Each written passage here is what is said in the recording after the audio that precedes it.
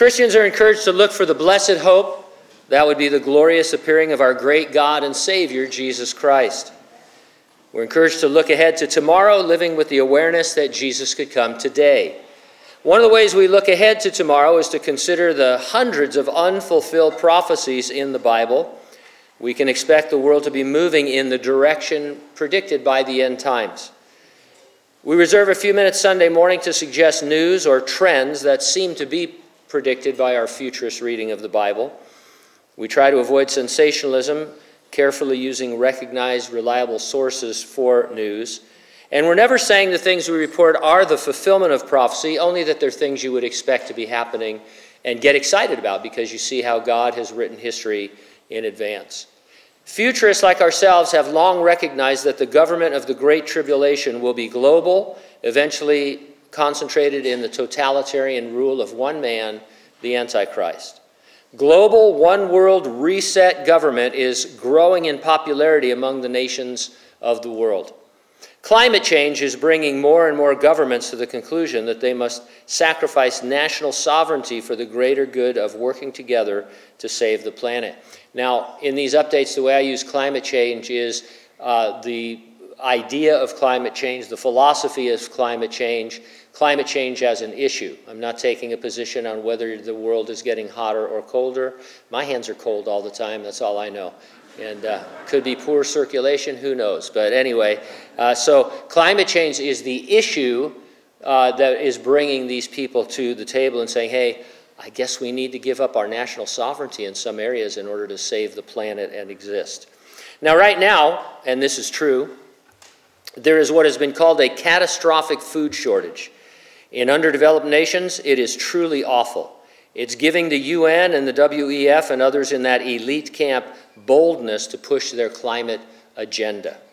Let me suggest an example. Most of you know the answer to this, but who is the largest owner of American farmland? Bill Gates, Mr. Mighty Microsoft.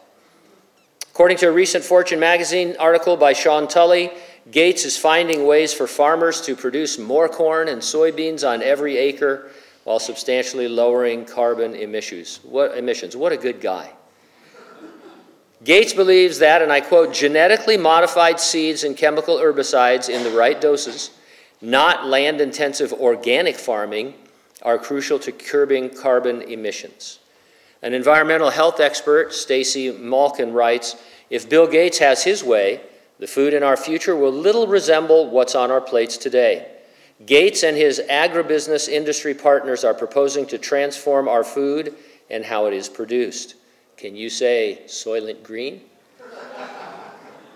CNBC posted an article, Bill Gates and Richard Branson are betting lab-grown meat might be the food of the future. What's that growing over there? It's meat. Gates said in an interview, all rich countries should move to 100% synthetic beef.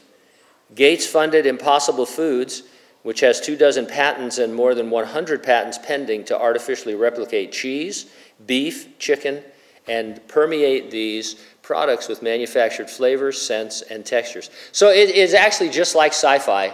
You could get a block of, what's that? Well, that blue, that's chicken.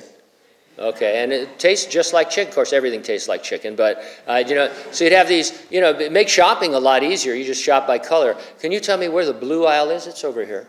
So you get your chicken aisle, you got your cheese aisle, and everybody's just eating blocks, and it tastes good, supposedly.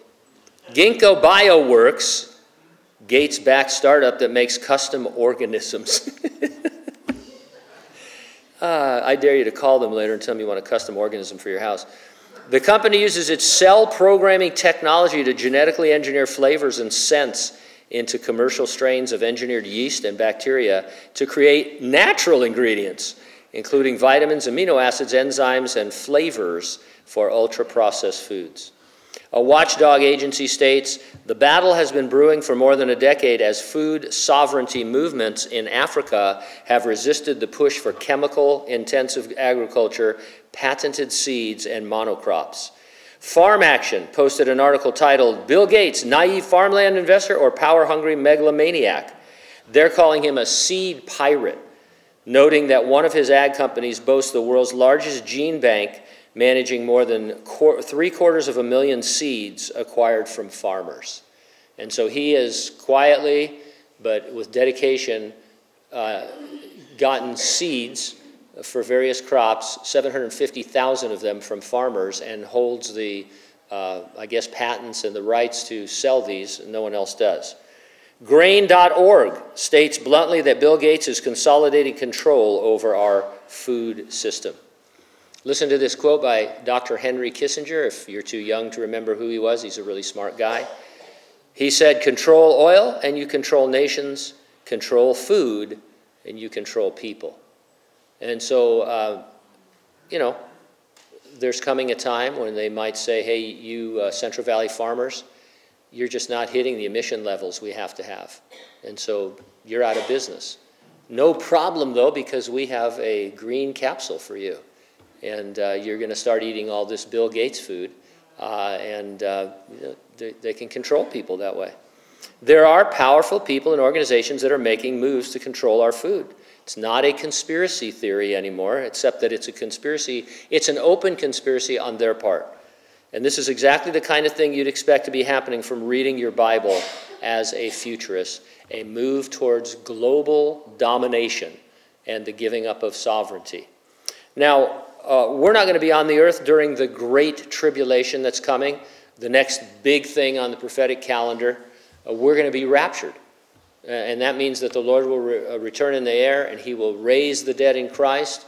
Those that have died in the church age, we will, who are alive and remain, will receive a new body, changed and transformed, and will be caught up to be with the Lord. Sometime after that, that doesn't necessarily trigger the Great Tribulation, but sometime after that, the Great Tribulation will begin for 7 years on the earth. I don't know how much we're going to feel these things or suffer from these things. We're not going to go into the tribulation, but that doesn't mean we're not going to be hurting at some point. We're going to talk a little bit about that in our study, as a matter of fact, this morning, in terms of our national position. But it's great to know that we won't be going through the Great Tribulation. And it, I think, motivates us to share Christ with others, because time is short, you might say.